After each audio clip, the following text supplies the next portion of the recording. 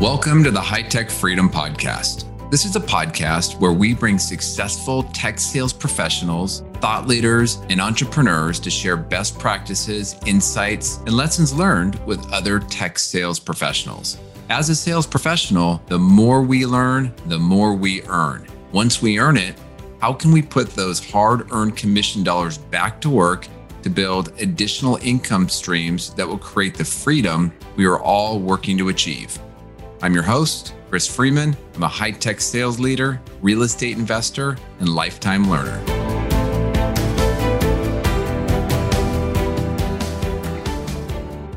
All right, welcome to the High Tech Freedom Podcast. I'm your host, Chris Freeman. And for our next episode, I'm excited to have Matt Ford join us.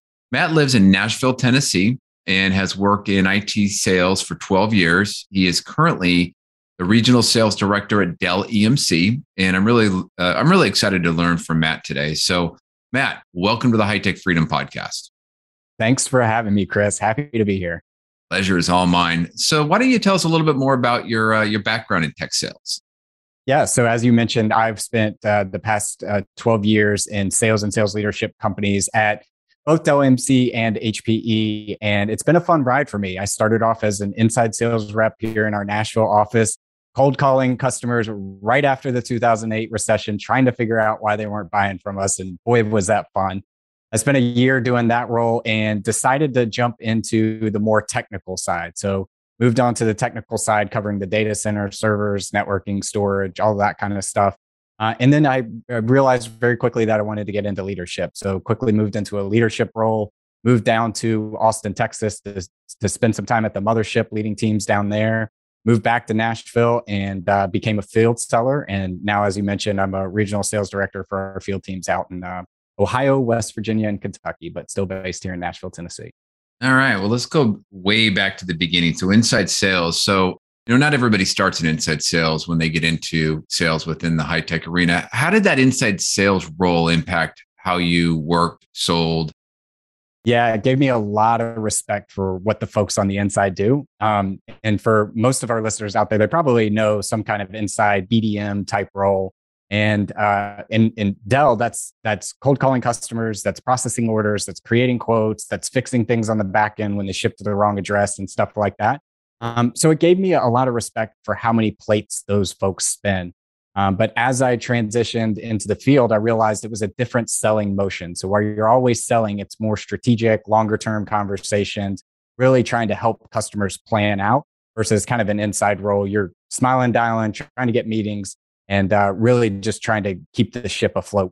I will say in my time there, I had by far the best salesperson I've ever come across as my first leader. And man, that really just set a precedent for what good sales looks like and what good leadership looks like as well. So I wouldn't replace it for the world, but I certainly don't want to go back to that daily grind that I had at the first of my career. Was that sales rep, was he including you in meetings, letting you listen in on calls, making you part of the team? Yeah, so he was actually my leader at the time. So he really, day one, we were his first team that he had ever led. He put in front of us scripts, what good looks like, vocabulary that we could read. I remember he gave me a book by some political pundit that studies like words they use in political campaigns and things like that. I think it's Frank Lutz.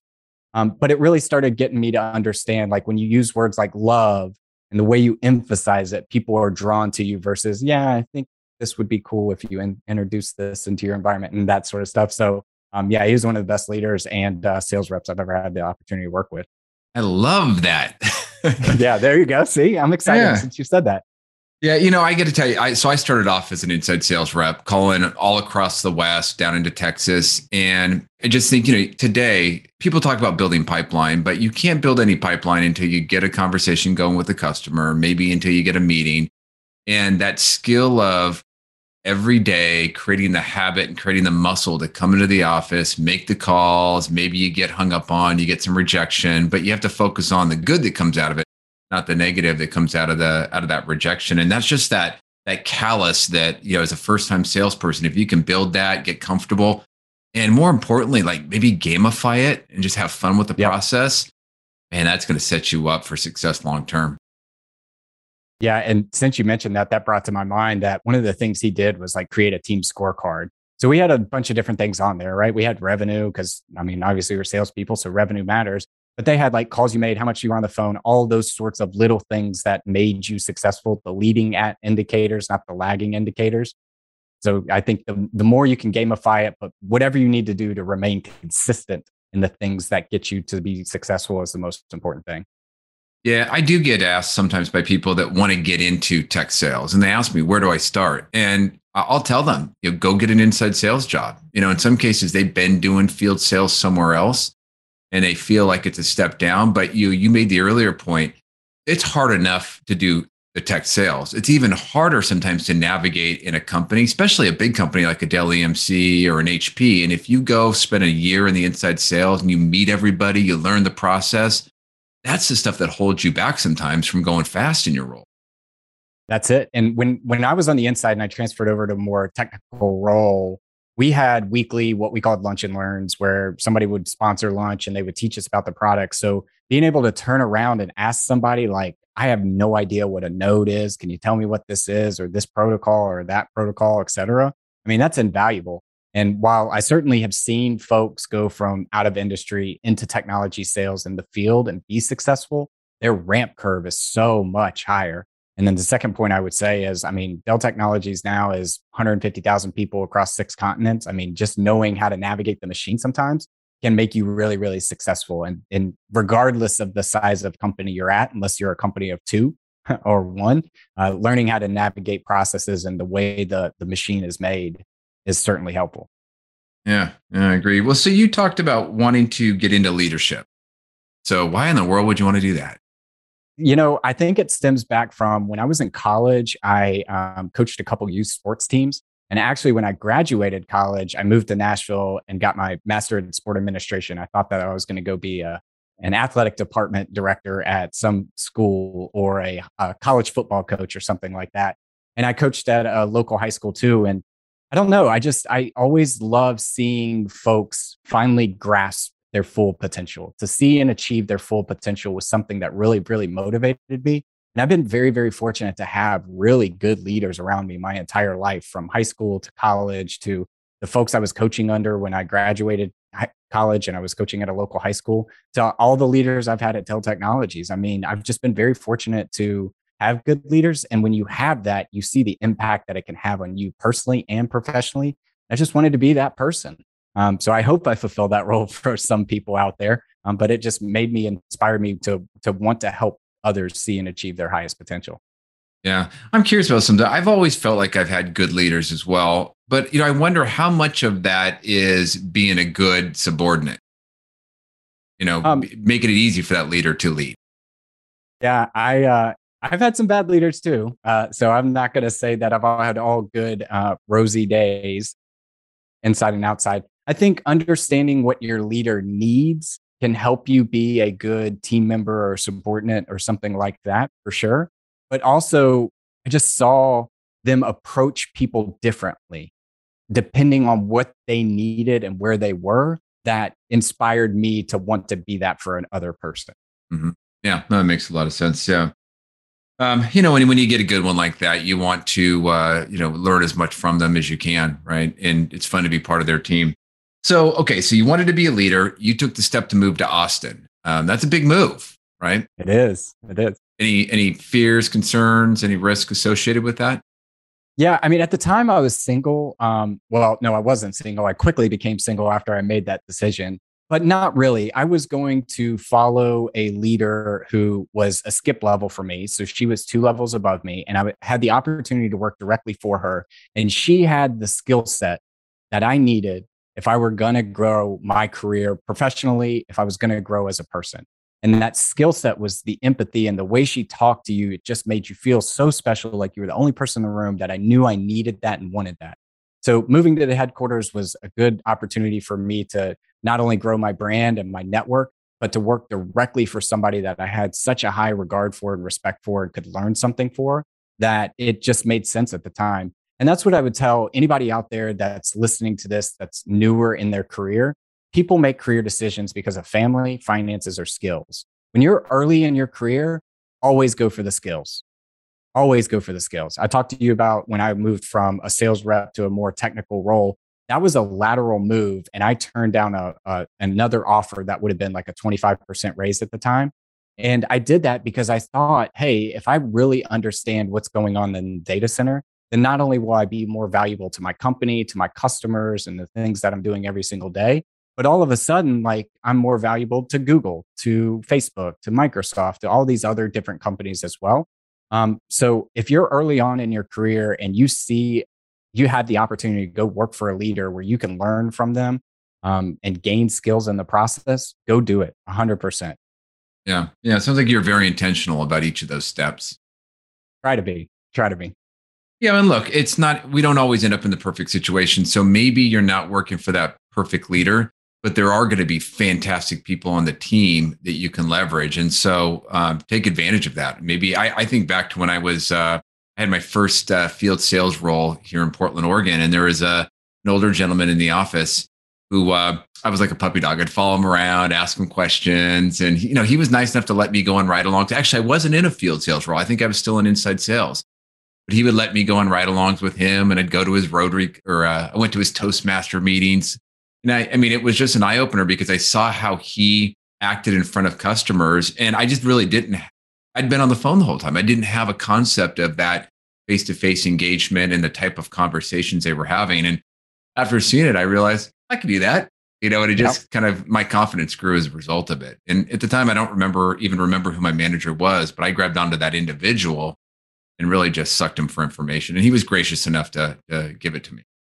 Yeah, it's funny you mentioned that because when I moved down to Austin, one of our field AEs, so I managed the inside team and I had another peer that managed the outside team. And one of our field AEs was by far one of the most structured, most organized, best AEs I think I've seen. And when I went to go visit him in territory to do those ride-alongs, I mean, he showed up when I showed up, he had like a book ready. These are the customers we're going to see. This is what we're going to talk about. Here's some back notes and history of it. Read this when we're on the way. Ask me any questions that you have. It really just showed me, wow, like how good you can be and how much you can learn. And that's another thing I'd say is like leadership is bidirectional, right? Leadership in my role just means that I have a different set of responsibilities, but we're all trying to achieve the same goal. And that's to make sure that you get to your number, because if you get to your number, then I get to my number. So leadership is bidirectional. And even though like I was technically a leader and he was a field AE, I was learning from him, just like I was teaching him about how things move on the inside and how processes work and things like that. So, yeah, good stuff. All right, well, let's shift gears a little bit, get down into the meat and potatoes of selling. So you've been a rep. You now manage a team. So you've had an opportunity, you've had your own success, and then you've had team members on your team do well. What are you seeing right now that separates the great reps from the rest of the pack? So there's two things. One, I think is foundational for anything that you're trying to achieve in life, and that's just consistency. Like, how do you put time on your calendar to do the things that you know will lead to success, even if you don't want to do them? And I would encourage everyone that if you have that 30-minute block on your calendar and it's just not going to work that day, that you at least do 5 minutes. Because what you're teaching yourself is the habit of doing the right things. And that is more important than actually doing them. The second thing I would say is we live in a very, very interconnected, complex world today. And it's real, you're not selling to the individual that you're calling on. You're selling to their boss, their peers, different business units that support that person, et cetera. And you have a number of different resources now than you might not have before. So I know at Dell, we have 20 people that can call on a single customer. I'm sure at your company, it's the same thing. So even if you're not in that situation, how do you use all of the resources that you have to get everyone that's going to touch this deal aligned and marching towards the same agenda is probably one of the most underrated, complex skills that you need to have in today's environment. I'm going to give you a book recommendation. The book is Team of Teams by Stanley McChrystal. And if you haven't read it, I'll just summarize it. Stanley McChrystal grew up in the Green Berets, the baddest of the bad. He is a bad motherfucker, and like they get dropped into these special situations to take out the bad guy, and then they're out. But as McChrystal grows in his career, he's now the general, and he's dropped into Iraq, and he's in charge of leading a multi-organizational force to fight a very disorganized but effective enemy. So he's got to get the army, the Navy, the CIA, all on the same page. But then he's got to get the FBI, the politicians, and all them on the same page. And oh, by the way, the Iraqis want a say in this because it's their country. And he just talks about like how he was able to shift through that.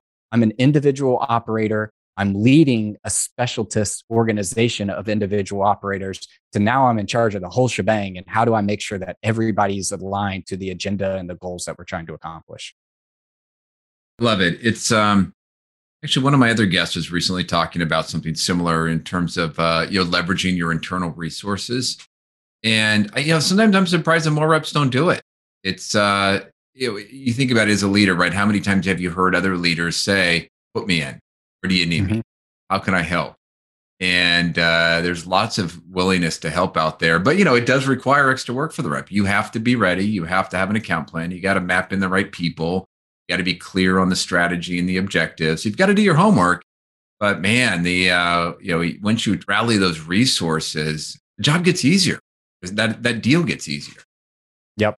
And I tell my team all the time, because we came from an organization pre-merger that was like the specialist organization. We carried around boxes of storage in our cars and drove around to customers, whipped it out on the table, showed them everything, played around with it, showed the interface, all that kind of stuff. We had to know everything. Then we went home at night, grabbed a bourbon, and we're quoting at nighttime, that sort of stuff. So now we've got so many resources. You need to understand where your customer is, where they're trying to go, who's in charge and makes influential decisions, and then map out our resources to help them get there wherever they're trying to go.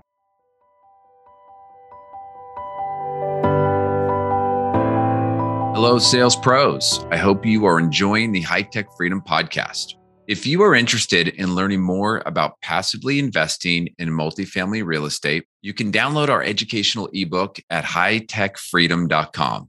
While there, you can also sign up for our newsletter where we will provide insights on real estate investing as well as sales tips so that you can continue to crush it in your high-tech sales role.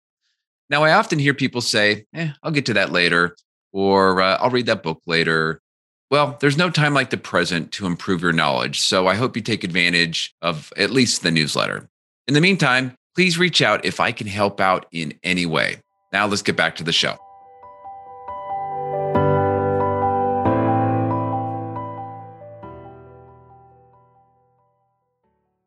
Yeah, and then you mentioned the consistency and the habit. How does your experience as a triathlete kind of come in for you personally? How does that, I imagine that has some impact on consistency and habits?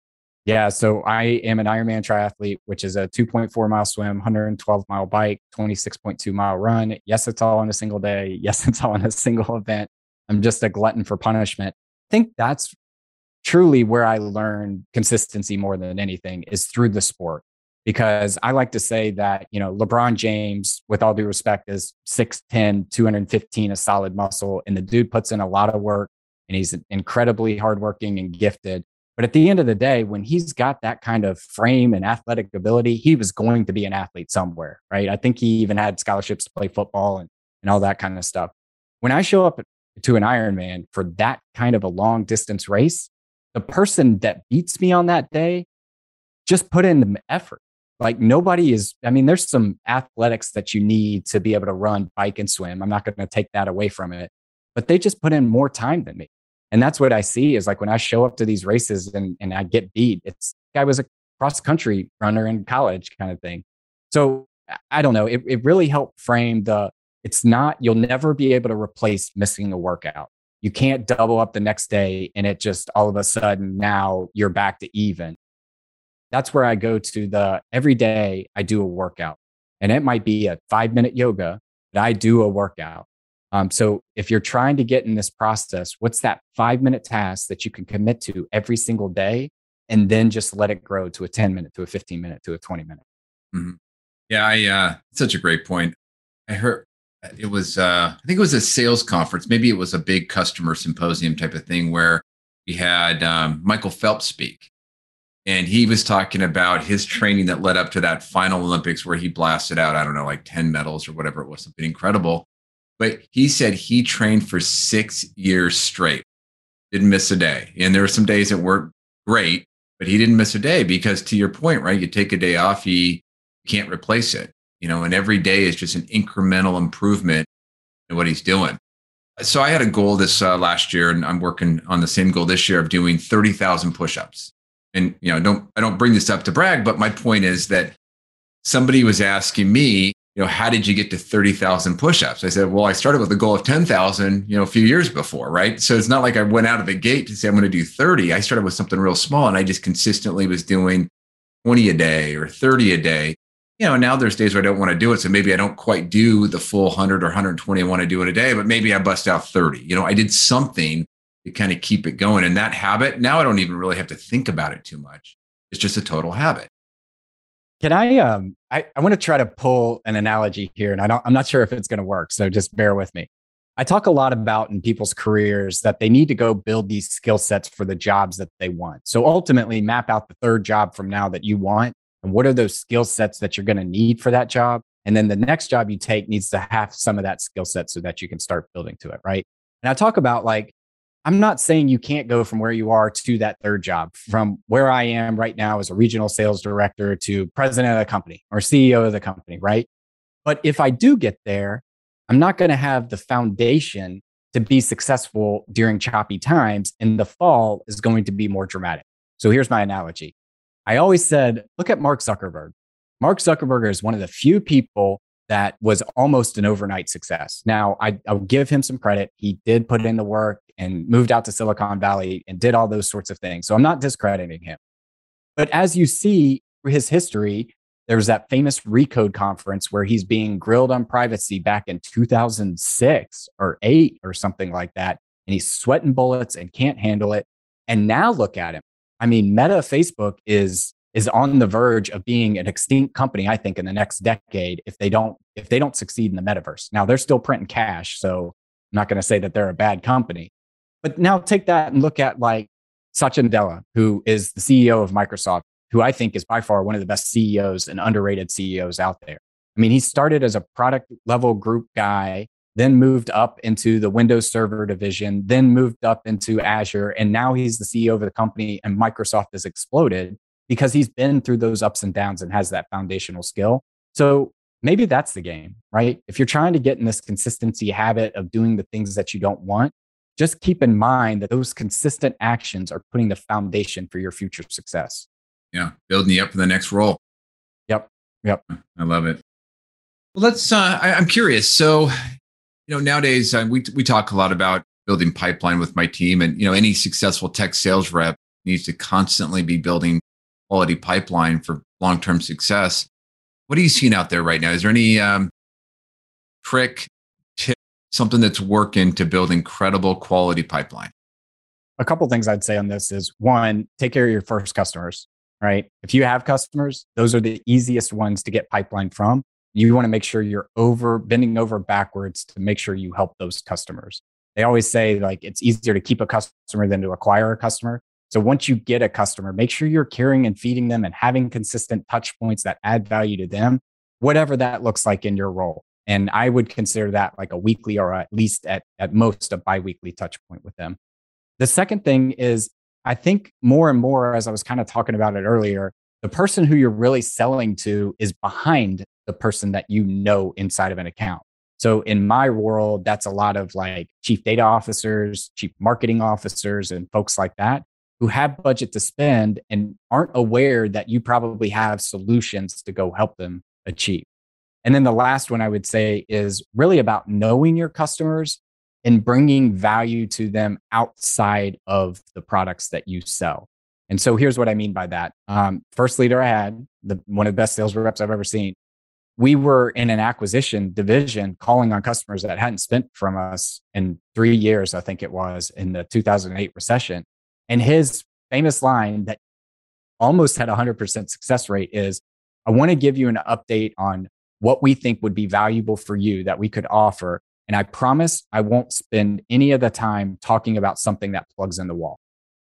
And so all of a sudden, customers are thinking, hey, Dell Technologies, they sell computers, they sell servers, they sell storage. They're going to try to pitch me on products. No, I just want to kind of give you a framework of what's going on in the industry that you're in today from our experts that cover all these different customers across the world. and talk about how we're adding value to them. And if there's something that you find valuable in there, we can happily explore that.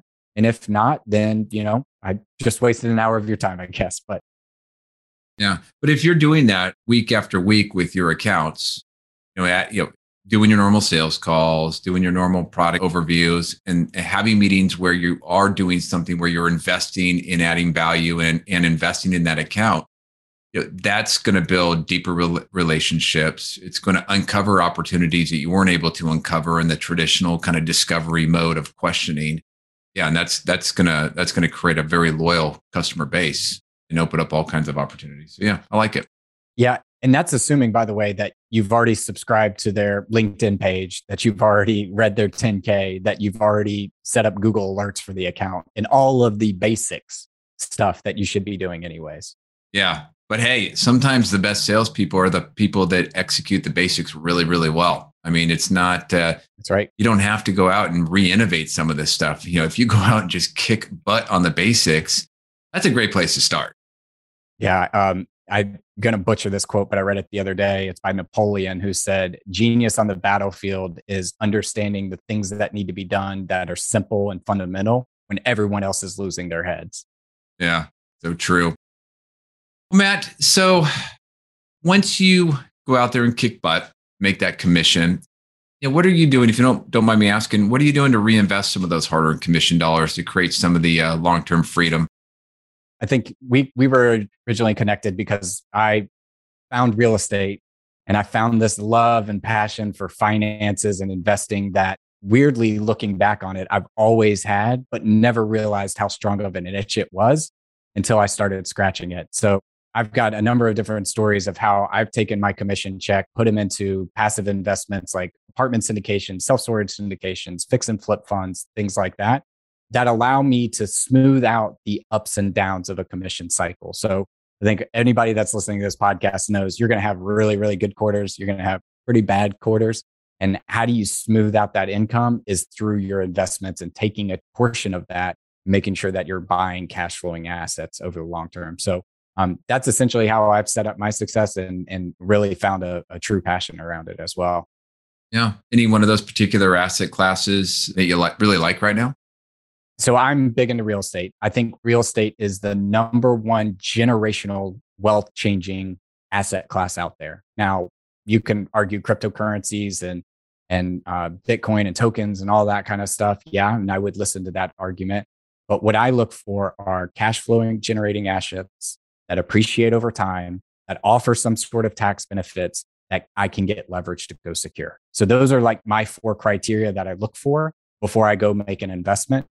Over the long term, I would love to nerd out on some cryptocurrency and where I think that's going. But I think once I set the foundation of my portfolio, then I'll kind of explore more of those areas. Yeah, I know some people that are investing in some, they're not investing in cryptocurrency, but they're investing in the real estate or the data centers to go out and create the environment for the miners to set up their systems to go create the Bitcoin. But on the real estate front, are you focused on apartments or right now storage units, or is there a certain sector of real estate that you're finding attractive? Yeah, the 2 areas that I focus on the most are like fix and flip. So primary, my money is the loan for somebody to go fix and flip assets or houses. So essentially, I don't want to fix and flip houses. I've done that a few times. I've done the BRRRR strategy a few times. And it just took too much time for me to be successful at that, be successful in Ironman, and be successful at work. So I moved more into the private lending space around those. And what I like about those are they're usually high interest and they're short term. Mm-hmm. They're 6-month notes. So if somebody doesn't pay, I know within 6 months that I have a risk mitigation strategy that I can go take over the asset, rehab it myself, or they can extend it for another 6 months. But it's a quick turn on your money. In terms of my buy and hold, it's all multifamily right now. I'm exploring a couple different asset classes as well, like mobile home parks and self-storage. But right now, it's mostly focused on multifamily. Interesting. Okay. How do you find the people to lend the money to? So through a number of different things. One, I started a podcast in early 2021 called Ice Cream with Investors. And that by far has opened up so many doors to so many folks that it is by far the best thing I think I've done in my personal life to kind of grow myself, grow my brand, and grow my wealth. And through that, so you'll run into some folks that need money short term from time to time, or they've heard of folks that need money from time to time, et cetera. All right. So listeners, go check out his podcast, Ice Cream. What was it called? Ice Cream with Investors. Ice Cream with Investors. I like it. All right. Well, as we wrap it up, Matt, what do you do to give back? So we were chatting a little bit before the show. My sister was born with Down syndrome and one of the most amazing human beings of all time. And really, it taught me to be humble and appreciative of all the great things that I have. Even on my bad day, got full functioning of my body, my mind. I'm able to go pursue the things that I'm super passionate about and help others in that process. So really that stemmed from Whitney and seeing kind of how she had to live her life.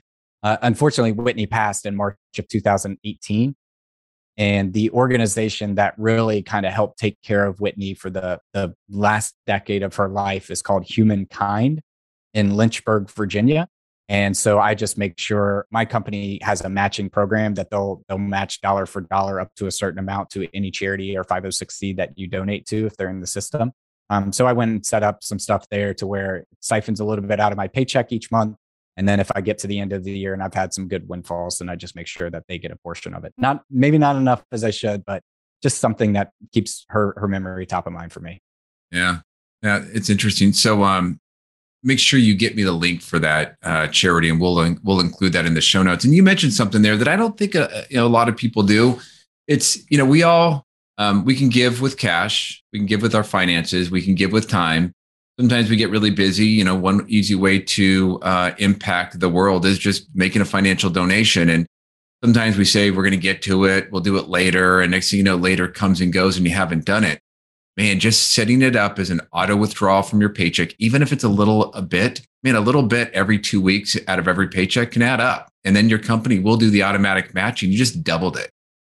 So I would just challenge listeners to go explore whatever is important to you.